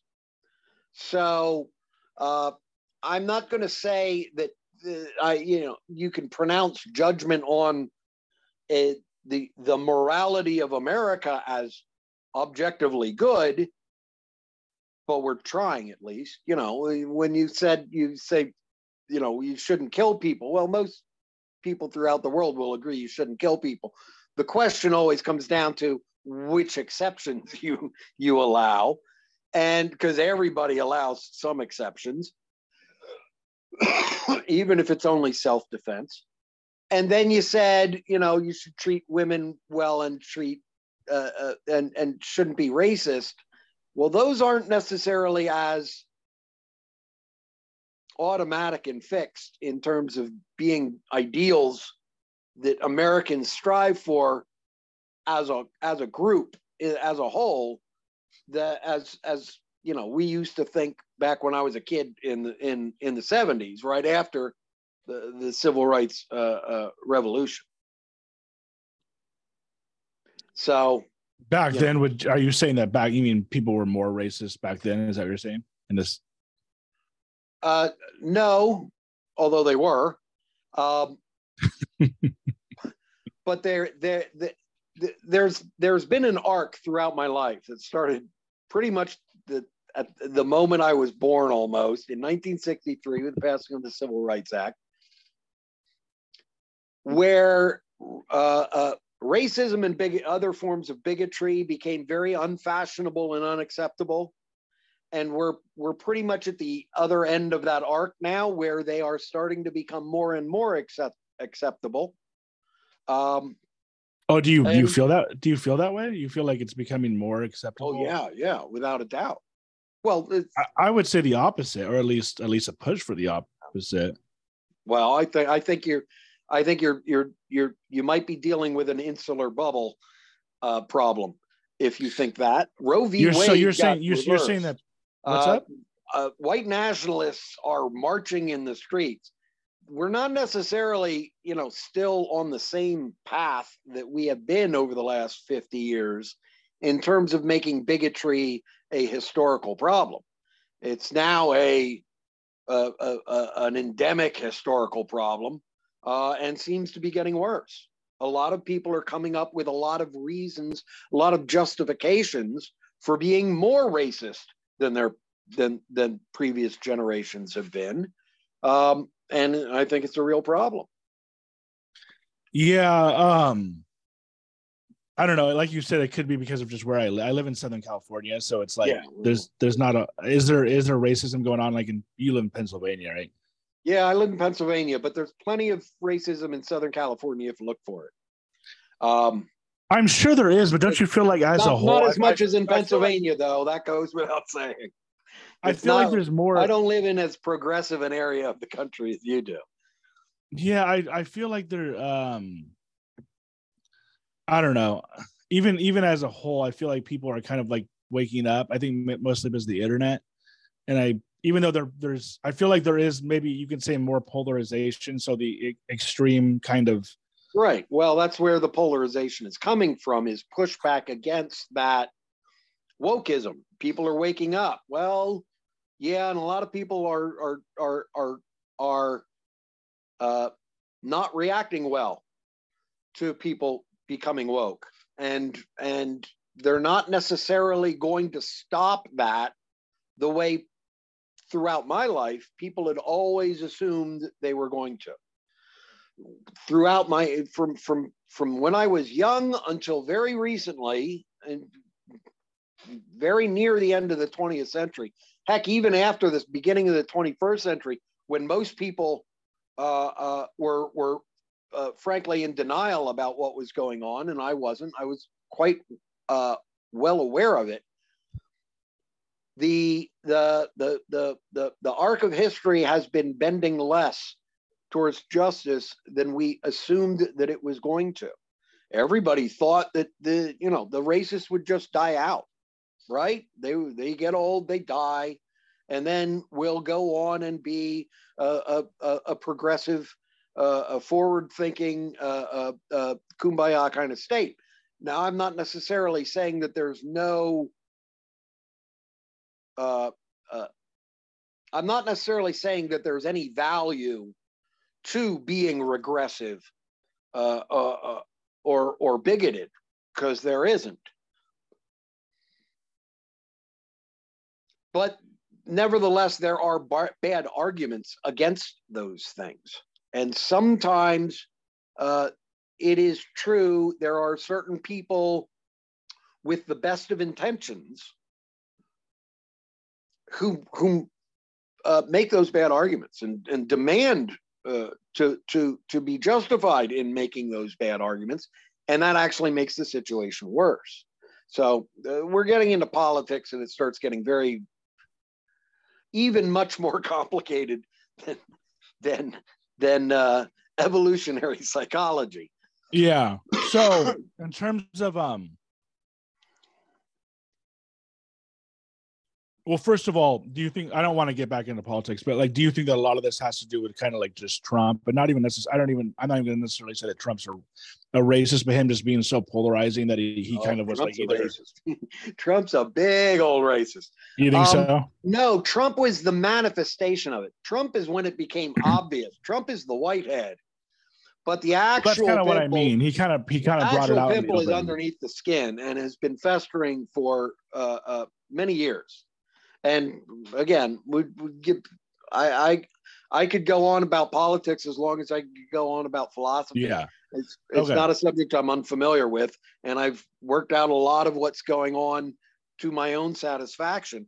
I wouldn't mind, presenting that for other people's satisfaction as well, but that's not really the topic we were looking to explore. Well, whatever direction you want to go in, as far as right now, whether we go like just directly into consciousness or even metaphysics type stuff, or go back to the evolutionary. Would it be evolutionary psychology, biology? I mean, both. Like evolutionary psychology is a very specific. Well, I don't even want to call it a school. It's not that well constructed, but it's a particular approach to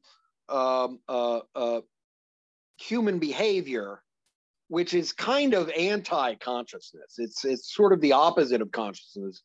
Consciousness becomes completely irrelevant, just a meaningless word, when you start looking at things from an evolutionary psychology point of view, because you make the assumption that any behavior that humans present, that we manifest, is just an expression of genetic adaptation, and the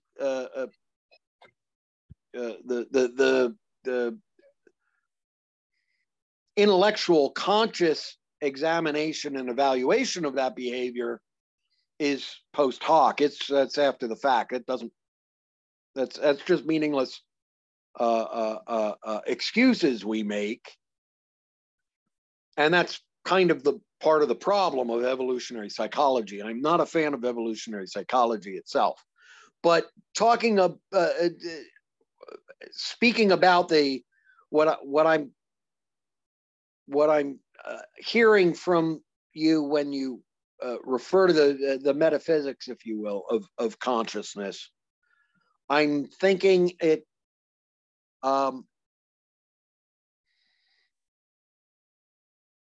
it kind of assumes that we haven't already been talking about nothing but consciousness this whole time. To me, this is all the same subject, because there isn't really a very exacting physical mechanism that we say that we can find that is consciousness.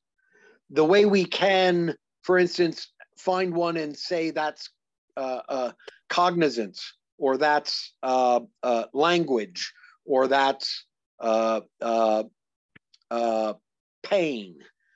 Consciousness is whatever it is you're thinking of when you use the word consciousness, and consciousness is the ability to do that, to just think of the word consciousness as having a meaning. Only a conscious entity can do that. So it becomes very self-referential and regressive. I don't think there is any metaphysics of consciousness itself. There isn't a mechanism of consciousness. There's a result. It's just what happens when you have self-determination. It requires memory, of course. It involves perception, sense perception, but it isn't a coherent thing beyond that self-referential idea of the ability to consciously experience things.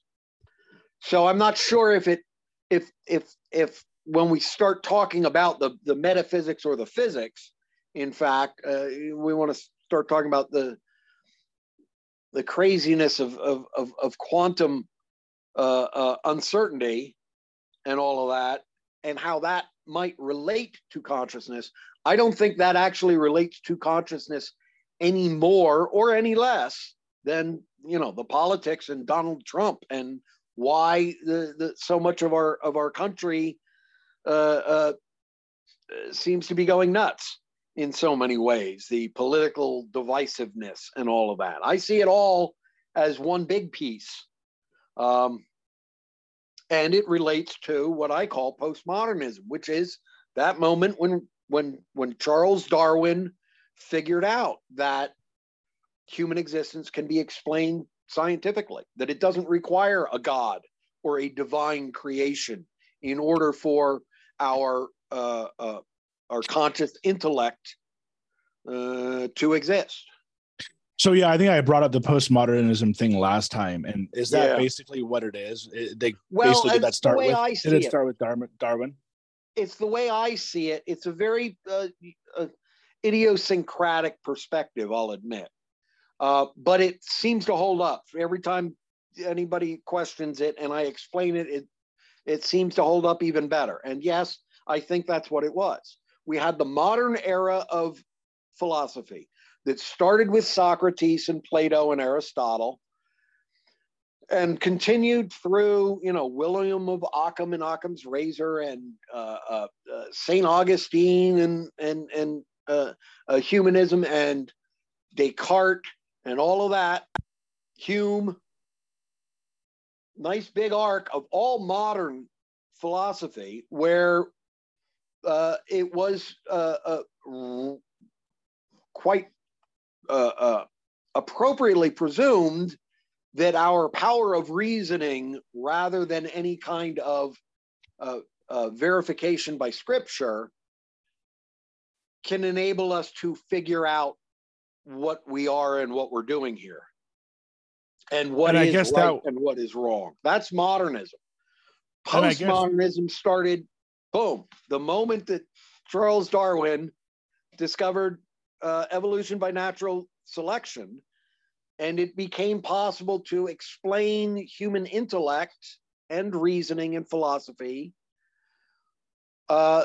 with science, with a logical explanation for its existence. And that leads to the evolutionary psychology and the postmodernism that we have today, which has ultimately ended with, Reagan and Bush and Trump and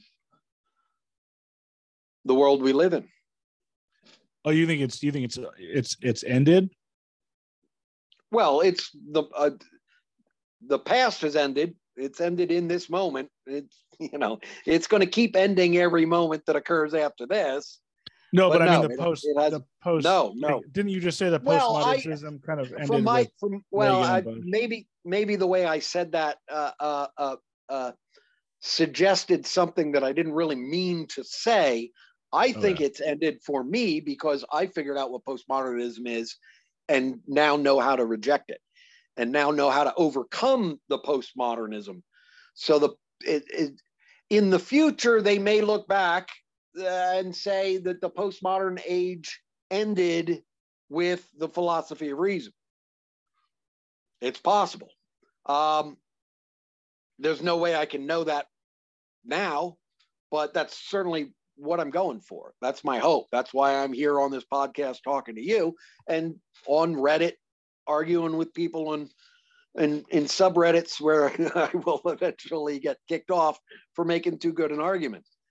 Because that's what it is all about to me, is this postmodern age and the problems that it causes in the human psyche, and our intellectual and emotional reactions to these things that we are told are absolute truths, that we know in our heads and in our hearts. We know for sure they are not true. They cannot possibly be true, but we don't have any logical explanation or proof to explain how they're not true. That causes a lot of existential angst, and it's existential angst that causes all the anxiety and depression and violence and drug use and extremist politics and all of the other problems of the world. It all derives from postmodernism, in my view. And that's because... So you think postmodernism is almost like bad then? Yes, I definitely consider postmodernism to be sort of I use it certainly as a kind of generic term for everything wrong with the world. But that's not what I mean when I say it. What I mean is something very specific, something closest, most easily identified as the information processing theory of mind. The idea that we are all genetic robots, that consciousness is just what's called an epiphenomenon. It's a side effect of the neural network processing in our brains. Our brains are computers. They evolved to calculate, to compute things. And that's the adaptive advantage that our human brains give us. I think that's an incorrect assumption. Yeah. What were the absolute truths that you're talking about that you said in our head we know are absolute truths? Like, what are you talking about? The one I just said. The information processing theory of mind, the idea that you're a computer. Oh, so you don't. Okay, so you don't. Right. Agree. No, I don't believe that's true. The information processing theory of mind is the problem. That's postmodernism. That's what's causing all of the anxiety and violence and political divisiveness. Is we're all trying to achieve this ideal of being logical. And we know we can't ever achieve it, and that frustrates us and makes us mad. And guess what? That isn't a logical reaction. And that itself proves, no, we don't act logical. We're not even supposed to be trying to act logical. What we're supposed to be doing is act reasonable. What we're supposed to be doing is acting good. And morality becomes important again. Whereas the postmodern age has deprecated morality, where it's, that's just religion. I want to talk about science. And that's why I try and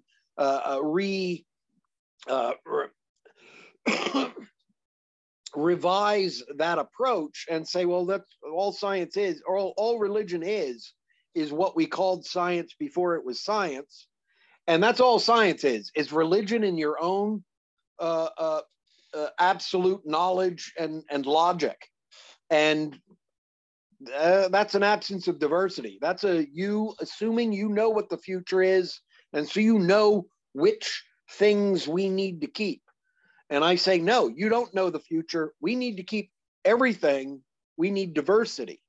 And that includes diversity of thought, and that includes different people believing different religions. Everybody recognizing that science is not the absolute arbiter of truth. It's just a handy mechanism for developing theories that can be quantifiably applied. And if you can't quantifiably apply it, don't call it science, because it's not.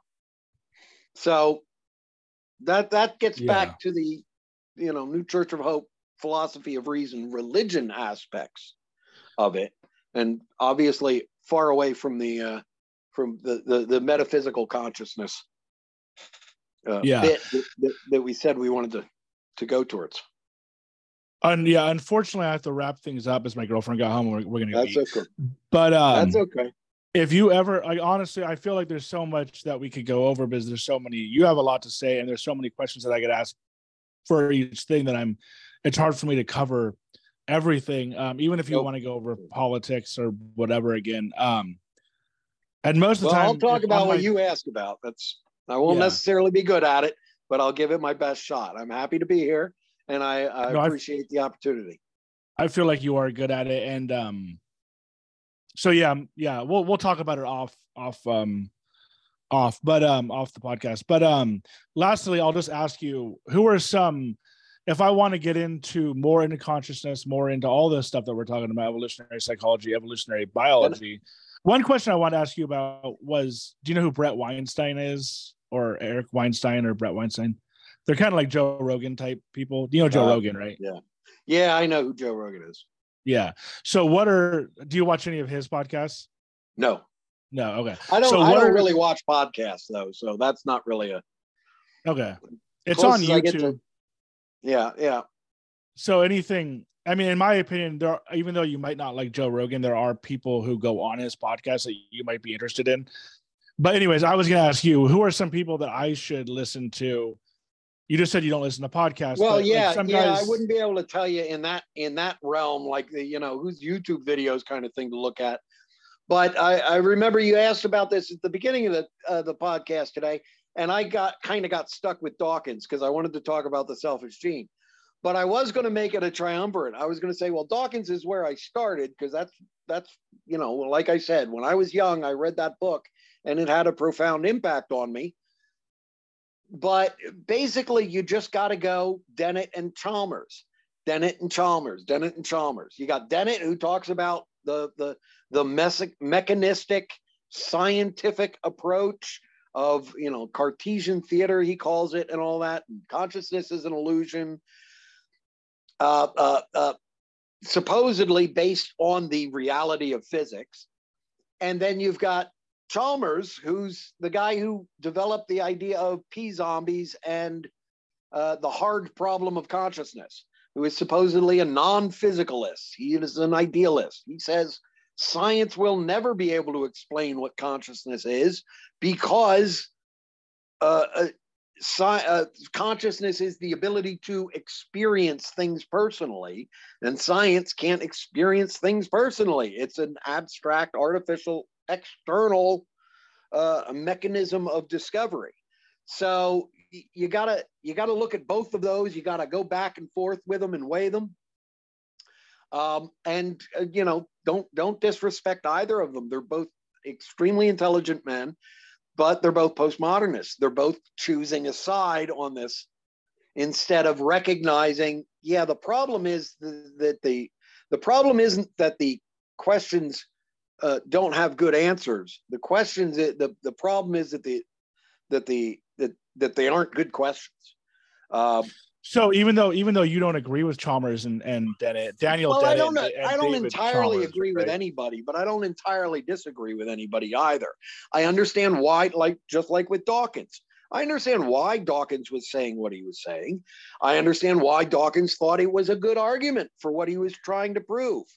I disagree that he actually managed to prove it, and I have a very well thought out and complete, in my mind, a description of where that problem was and why it happened, and how to get around it, and what the right question is, because he was asking the wrong ones.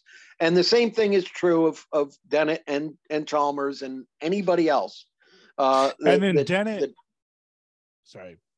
No, go ahead. Isn't Dennett like he believes that everything is conscious? Dennett's no, that's the I don't believe so. No. Who am I thinking of? That Dennett is a physicalist. Dennett's view is closest to nothing is conscious. I don't remember whose name. I don't remember the man's name, but I think I know exactly who you're talking about. On a lot of YouTube videos recently, the panpsychist kind of perspective, where consciousness is fundamental. Chalmers is the more academically respectable end of that group of idealists. But he's not technically a panpsychist, right? Because idealism is different. Chalmers certainly isn't. No. Yeah, but panpsychism is different than idealism. Idealism is that we're living in consciousness. Panpsychism is that everything is panpsychism, depending on who you talk to and which definitions you look at, panpsychism is a subgroup of idealism. It is a kind of idealism. Not all idealism is panpsychism. And there is some panpsychism that would insist it is not idealism. But it is, because it's not physicalism. Idealism basically just means anything but physicalism. The problem is most people who are physicalists want it to be so rigorously absolute kind of physicalism that they end up being completely religious in their scientification, I call it. Scientification is when you treat science as if it were a religion, and scientists as if they were high priests, and equations as if they were holy scripture. Yeah, and I just recently and physicalism, is that the same as materialism? Yeah, well, they're related. They're depending on who you talk to and how they're gonna sort things out. They're pretty much the same thing. So I just recently listened to Chalmers on. There's a YouTube channel called Closer to Truth, and they talk about all this type of stuff, science and consciousness. And Chalmers was on recently, and to be honest with you, a lot of this stuff these guys say, I have a hard time understanding. I think that are they just so smart that they're like on another level as me? A lot of it is they've forgotten what it's like. They've forgotten what it's like not to know that stuff. They already know all the background. And they're kind of assuming that everybody else that they're talking to has that same background. So they're kind of, jumping in at a very advanced point. So a lot of the things they say won't seem to make sense if you don't have that background. It might very well sound like they're being completely crazy. But it's difficult to distinguish that from, well, I know what they're talking about. I understand it completely, but I still disagree with it. It's very difficult for postmodernists, which is pretty much everybody in the world these days. As I explained, anybody who's been educated since Darwin has got some postmodernism in them. It's very difficult for postmodernists to understand something that they don't agree with, because a lot of the techniques of the intellectual approach of postmodernism is disabling disagreeable truths and finding excuses for not understanding something unless you agree with it. So if you don't agree with it, well, then you find it impossible to understand. And if you wish to disagree with it, all you have to do is find it impossible to understand. I go the other way because I'm not postmodernist, because I've rejected that approach. And I have found that I'm very capable of understanding things and still disagreeing with them. And other people seem to have a lot more trouble doing that. Yeah, like I've heard Sean Carroll, Sean Carroll. No. You should check him out. He's a physicist, a theoretical physicist.